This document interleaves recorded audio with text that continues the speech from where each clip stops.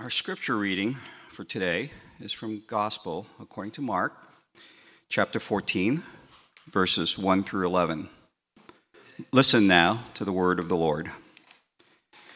It was now 2 days before the Passover and the feast of the unleavened bread. And the chief priests and the scribes were seeking how to arrest him by stealth and kill him. For they said, "Not during the feast, lest there be an uproar from the people."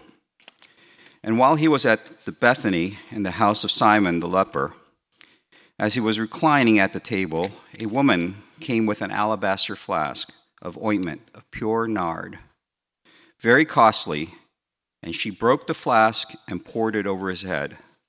There were some who said to themselves indignantly, "Why was the ointment wasted like that? For this ointment could have been sold for more than 300 denarii and given to the poor." And they scolded her. But Jesus said, "Leave her alone. Why do you trouble her? She has done a beautiful thing to me. For you always have the poor with you, and whenever you want, you can do good for them. But you will not always have me. She has done what she could. She has anointed my body beforehand for burial. And truly, I say to you, wherever the gospel is proclaimed in the whole world, what she has done will be told in memory of her." Then Judas Iscariot, who was one of the 12, went to the chief priests in order to betray him to them. When they heard it, they were glad and promised to give him money, and he sought an opportunity to betray him. The word of the Lord.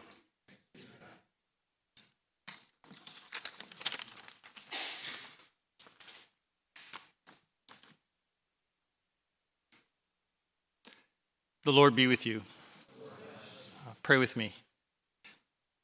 God, we thank you for your word. And now help us to hear what you would say to us. Speak your words to us. We ask it in Jesus' name. Amen. So this is now the third sermon for those of you who might be new. I'm preaching through the last week of Jesus' life. And so today is the third. We're going to consider Wednesday.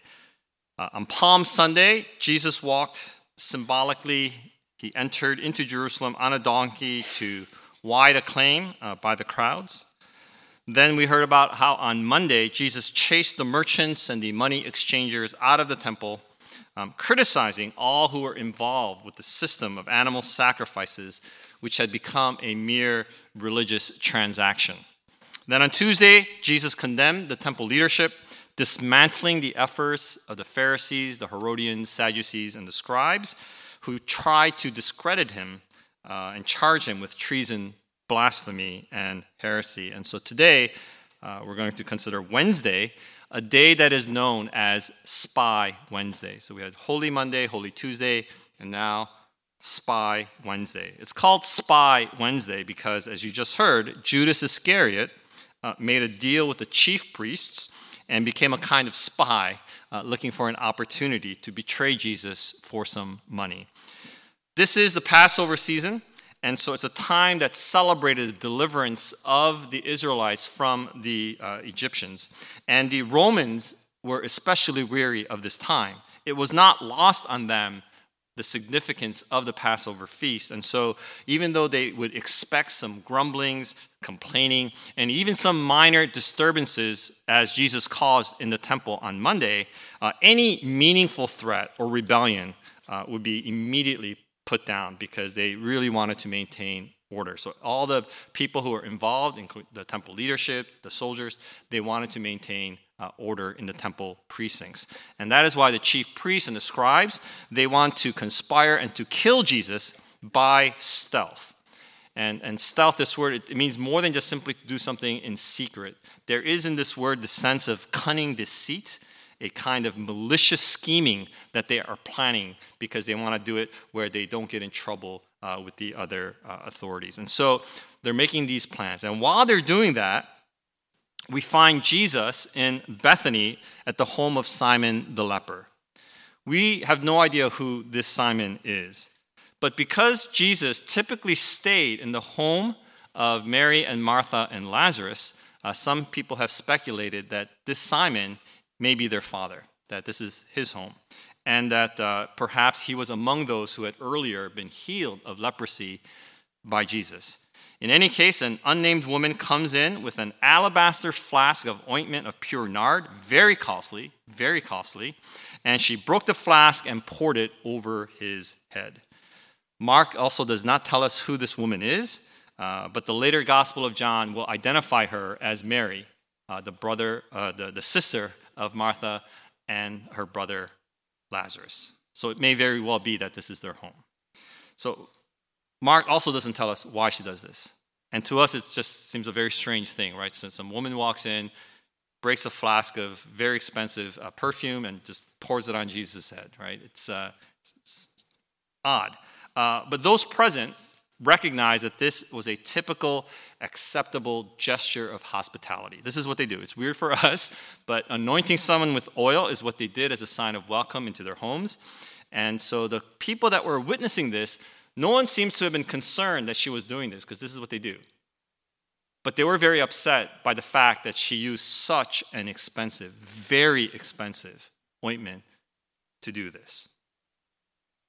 In addition, I think some also probably recognized or perhaps were offended by the symbolic meaning of her gesture, because it was the prophets who used to anoint the kings of Israel. And Peter had earlier in the gospel declared that Jesus is the Christ, that is the anointed one. And here she is now. She affirms those words and completes those words by anointing Jesus with this oil, as had the prophets done in anointing the kings of Israel. Whatever she may have meant, Jesus interprets her actions in this way. He says, "She has done what she could. She has anointed my body beforehand for burial." Even though she anointed his head, perhaps as a messianic sign of the king, Jesus interprets that as an anointing of his body in preparation for his burial. And then Jesus declares that what she has done will be remembered, which is what we are doing today. So what has she done? What has she done? Well, we know that Jesus had been telling his disciples repeatedly what was to come. He had told them multiple times that he would be delivered over to the chief priests and the scribes, that they will condemn him to death and deliver him over to the Gentiles, that they will mock him and spit on him, they will flog him and kill him, and after 3 days, be raised. Jesus' disciples heard this message again and again and again, and they did not get it. But she somehow seems to have made the connection that God's anointed, the Messiah, the King of Israel, will die. She knows somehow, apparently, what's about to happen. Perhaps she also believed that Jesus will be raised.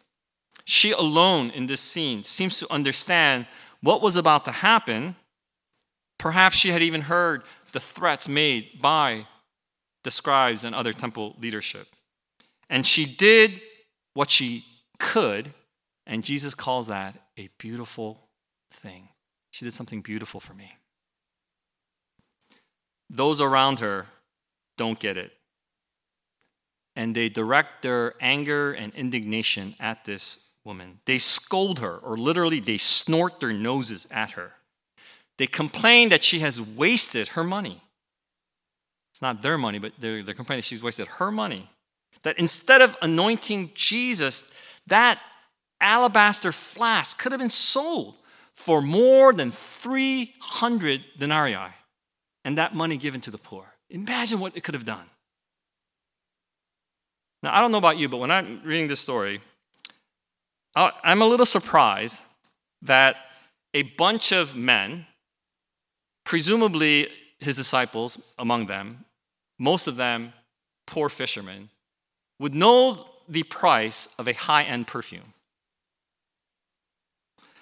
I don't think I'm the exception in this, right?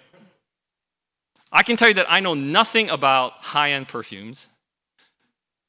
I know nothing about perfumes. If the category of perfumes came up in Jeopardy, The only answer I would have is Chanel No. 5. It's the only sort of brand name perfume that I know about. But I could not tell you how much that costs before this week, before I looked it up on Amazon. I don't even know if it's considered like a good perfume or if it's considered expensive or anything, right? But I can't be the only one, right? Any men here know how much a 3.4 ounce bottle of Chanel No. 5 costs? Any men? Jim knows, of course. Okay.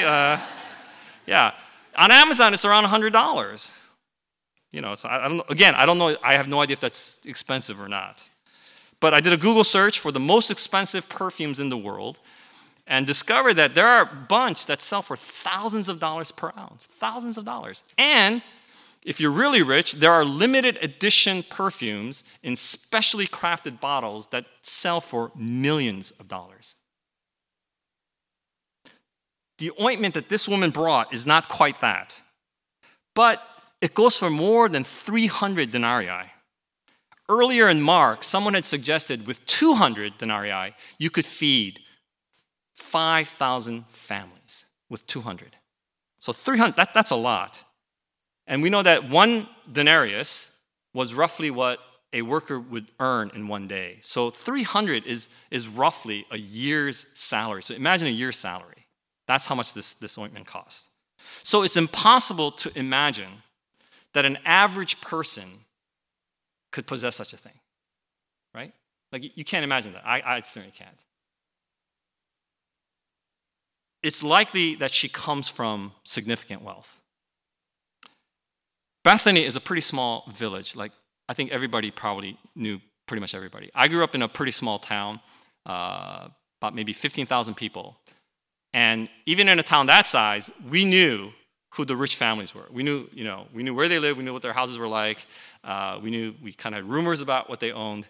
I remember as a kid, I used to deliver newspapers to one of those houses. Like, many people thought they were the richest family where I lived. And I remember at their Christmas party, I got invited because I was their newspaper delivery boy. And I remember as a kid just walking into their house and just like, they had a spiral staircase in the middle of the room. And I just like, wow, And then I literally got lost trying to find the bathroom because their house was that big. In my childhood, memories, I don't think it's probably that big, but But everybody knew, everybody knew. It was a town everybody knew. So I think everybody knows who this woman is. That someone who could possess such a thing. And so it makes me wonder, when I'm reading this now, it makes me suspicious that they know the value of this flask. Right?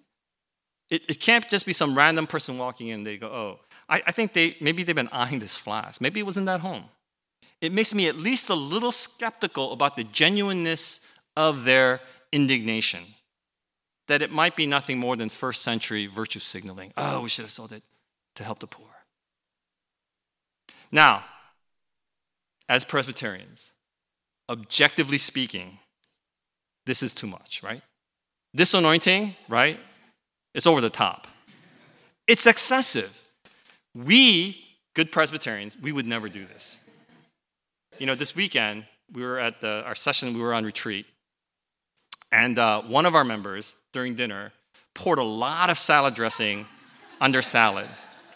And there were some around that table who judged him or her for that excessive use of salad dressing.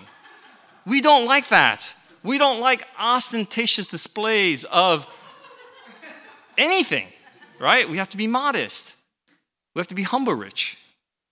We are not Spartan, but we encourage sensible, frugal use of our resources, including our salad dressings. A few drops of nard would have been sufficient for this moment. It would have been sufficiently symbolic, sufficiently powerful to anoint Jesus with just a few drops. Why destroy the entire flask? Perhaps some of it should have been saved and given to the poor. That is a good argument. That is a good Presbyterian argument. Today, we make similar judgments about how other people spend their money, how other Christians spend their money, right? We do this all the time. We judge them. We do exactly what those who witnessed this did. I don't know if you saw during the Super Bowl this year, there were several commercials. He Gets Us, remember that? The He Gets Us commercials. It's, they have pictures of people suffering and Jesus, He gets us, right? And it's a Christian message. And I think the message of the commercials that Jesus has compassion for all, that He gets us, I think that's a good message. I've no issues with, I think that's a good message. But many complain that Christians who spend $7 million for a 30-second spot, instead of spending that $7 million on actually helping the poor that they're displaying in that ad, that's hypocrisy, that's wasteful.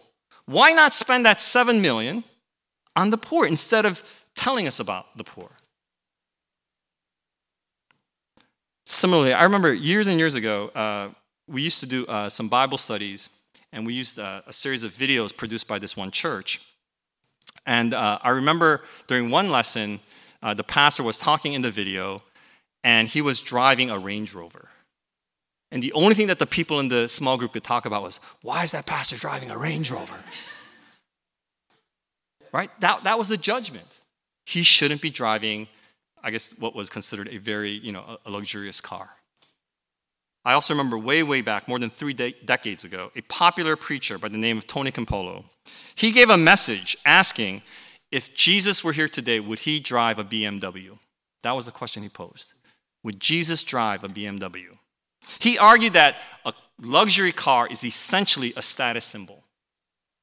And he argued that given the suffering in the world, do you think Jesus would spend that money on a status symbol for himself, or would he give that money to the poor?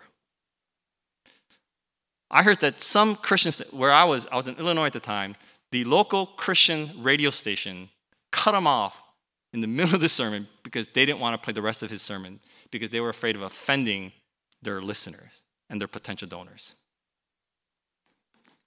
Last week, remember Jesus said, love your neighbors as yourself. Remember that? Love your neighbors as yourself. So maybe these people here, they heard that message and they're saying, Jesus, you told us we have to love our neighbors as ourselves. Clearly, this woman is not doing that. Jesus, you should criticize her. Even if she wanted to anoint you, couldn't she have saved some? I mean, why is she's not getting it? She should care for the poor. She should love others more. Right? I think that's a reasonable argument. But Jesus says, leave her alone. Leave her alone. Why do you trouble her? She has done a beautiful thing to me. Jesus defends her. Jesus tells them that what she's done is beautiful. Yes, it's extravagant, perhaps even irresponsible, but it's beautiful and something to be remembered. I think when I hear that, at some basic level, I think we can understand this, right? At some level in our basic humanity, aren't we moved by acts of extravagance? Right? Don't we find certain acts of just extravagance beautiful? And she did it in preparation for Jesus' burial. And I think that's the key here for me. Because I imagine that there are some of us here today, perhaps many of us here today, that we regret that we wished we had done something beautiful for someone who's no longer with you. Right? Aren't there people that have passed away in your life that you wish, had you had the time, had you known that as an expression of your love, you might have done something that others would have considered excessive, extravagant, wasteful? I think Jesus is pointing out to these folks who are acting high and mighty about helping the poor in theory, in the abstract, but they are clueless about what Jesus is facing. He's about to be buried, and they're not paying attention to that. And instead, they choose to attack this woman who is aware of that and wants to do something for him in preparation for that moment. They are claiming to care for the many in the abstract, in the idea, but they cannot care for the very one in their midst. They fail to see the beauty of her act and instead try to shame her extravagant gesture of devotion for some, principle of social justice. And Jesus says, for you always have the poor with you, and whenever you want, you can do good for them. But you will not always have me. Right? So again, pointing to his upcoming burial. And I want you to see what Jesus is doing here. What's more important than caring for the poor? What's more important than loving our neighbors as ourselves? What did Jesus say? Hear, O Israel, you shall love the Lord your God with all your heart, with all your mind, with all your soul, with all your strength, with all that you are. In accepting this woman's gift, and with the language that he just used here, Jesus has placed himself above the needs of the poor in this moment. Only God can command and receive such devotion. And so you see what he's doing here. He's making this radical, scandalous claim that in this moment, he is more important than caring for the poor. The second great commandment. He is worthy of the honor of devotion that is reserved for God alone. That means he's either a crazy egomaniac or he's one in whom the fullness of God is fully present. By commending her actions toward him, Jesus has placed himself in the same position as God because he is God's anointed, God's only son. This is not Jesus being callous, hey, you're always going to have the poor with you. He's not being dismissive of their needs. In fact, his quoting is from Deuteronomy 15. And when they heard him start that quote, they would know the rest of that sentence. Deuteronomy 15, which we are not as familiar with, says, for there will never cease to be poor in the land. Therefore, I command you, you shall open wide your hand to your brother, to the needy, to the poor in your land, right? The point of that quote is not, there's going to be poor. The point is, therefore, you have an opportunity. Therefore, you are called. You have a responsibility. There will be the poor. That's just the reality of our fallen world. But you have a therefore. You have a responsibility to them to open your hand wide, to love your neighbor as yourself, in other words. She may not realize fully what she is doing here, but she has declared Jesus to be God's anointed, the promised Messiah, who has come not to establish some sort of passing earthly kingdom, but to die so that we might have the forgiveness of sins and eternal life. She saw that he is, therefore, worthy to be given all. She will not let the good virtue of responsible stewardship or even the important command to care for the poor distract her from the one thing that is needful in this moment, from the one thing that she could do. And she did it. Let me close with this. Remember in the past, I said that Mark likes to make sandwiches, right? Not ham sandwiches, but, literary sandwiches, right? He likes to start off telling one story and kind of interrupt himself by telling another story and then finishing the first story that he did, right? So he likes to put a story between a story. And that's what he's done here. This is another one of his famous sandwiches.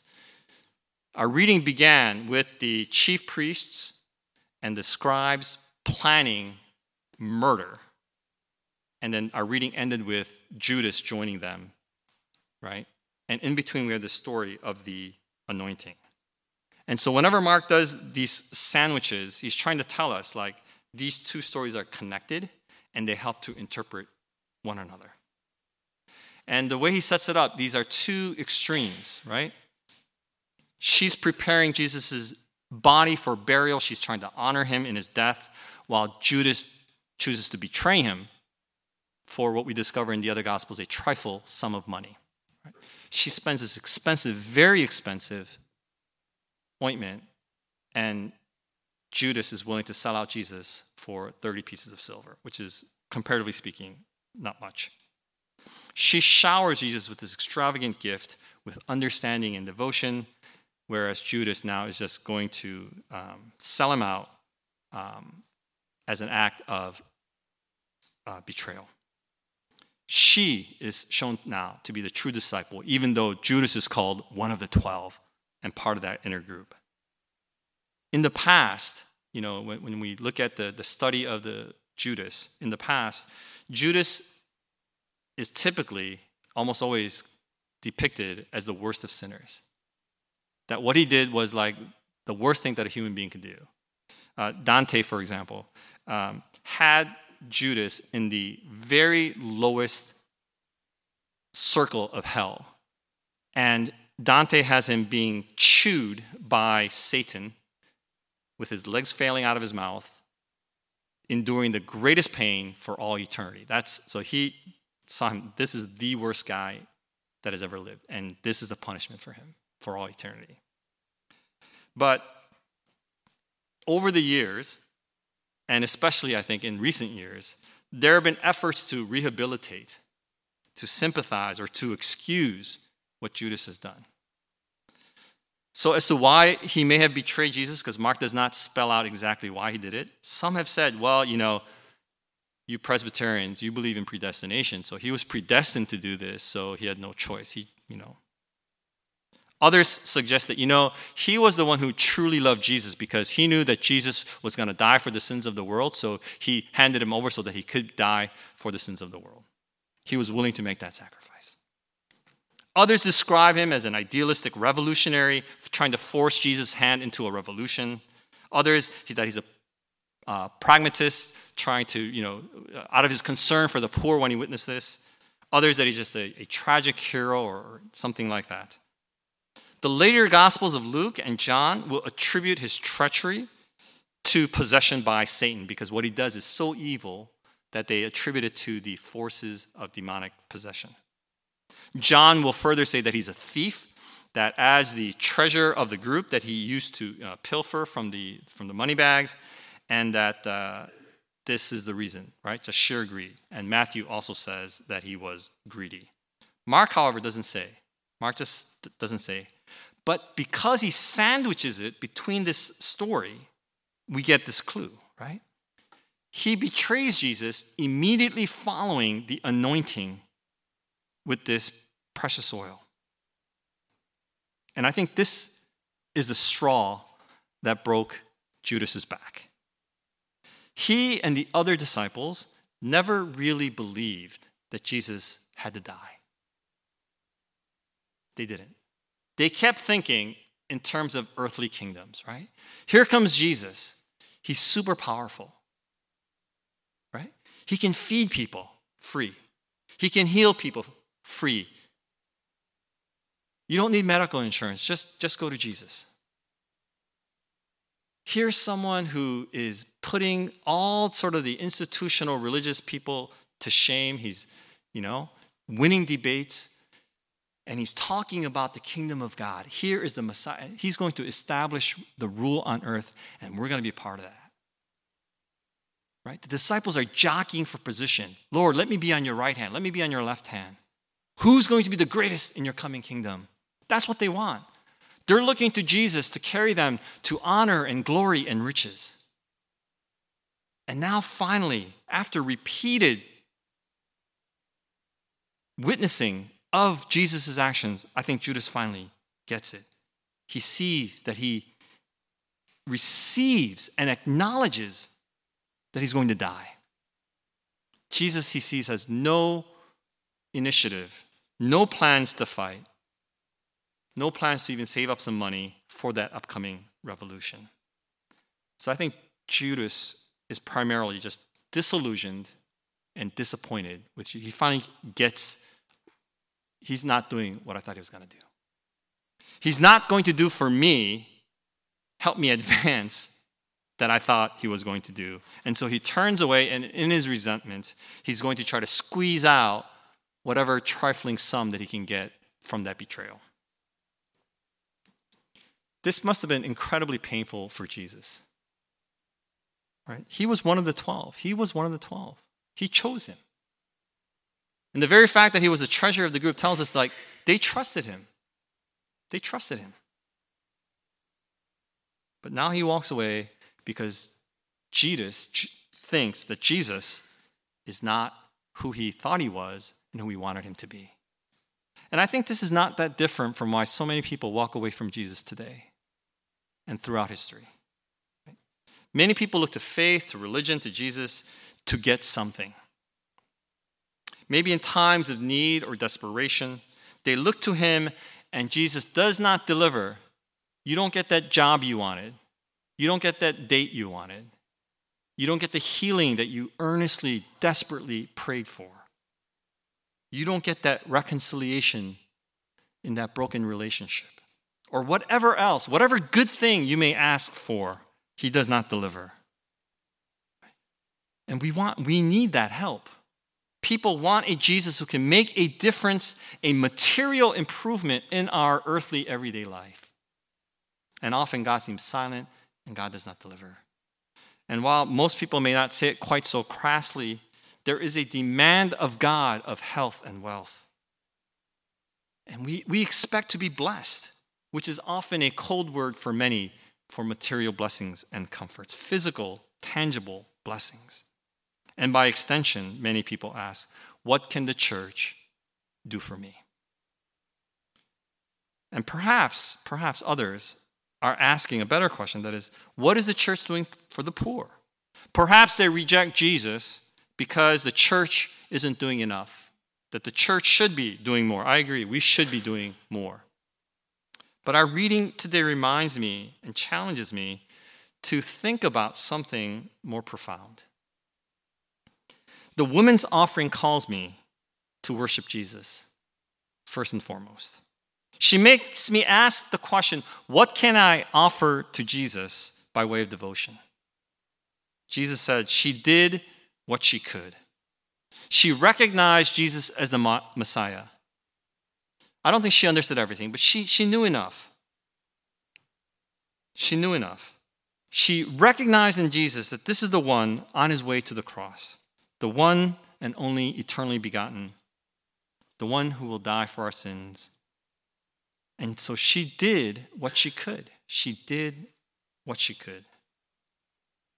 And that is what Jesus received.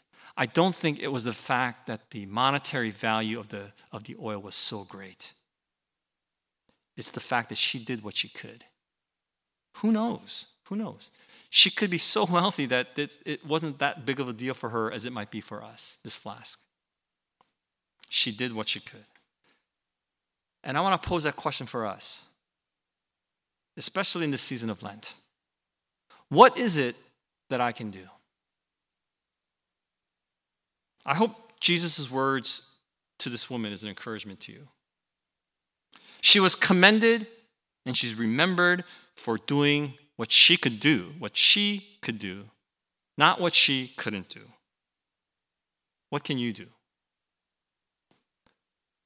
I've told you over the years, you can't do everything, but you can do something. You may not possess these kinds of valuable possessions, but you can do something. There are things that you can do. And I want to encourage you to make that offering. And may that offering that you give in worship and with your whole life turn out to be just something beautiful. Something beautiful for Jesus. Pray with me.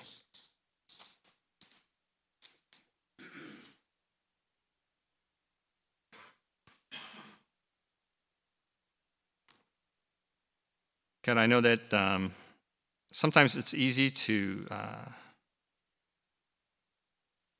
think that we're better than Judas, that we would never betray you in such a way. And yet in so many ways, we have turned from you. And in this season of Lent, we are reminded, especially of our shortcomings. So God, we ask this day, as we are reminded, help us to come to you, help us to recognize who you are. And in that knowledge, to come before you in worship, that you and you alone are worthy of our worship. And help us to do what we can. And whatever that is, God, we ask that you would receive it for Jesus' sake. For it's in his name we pray. Amen.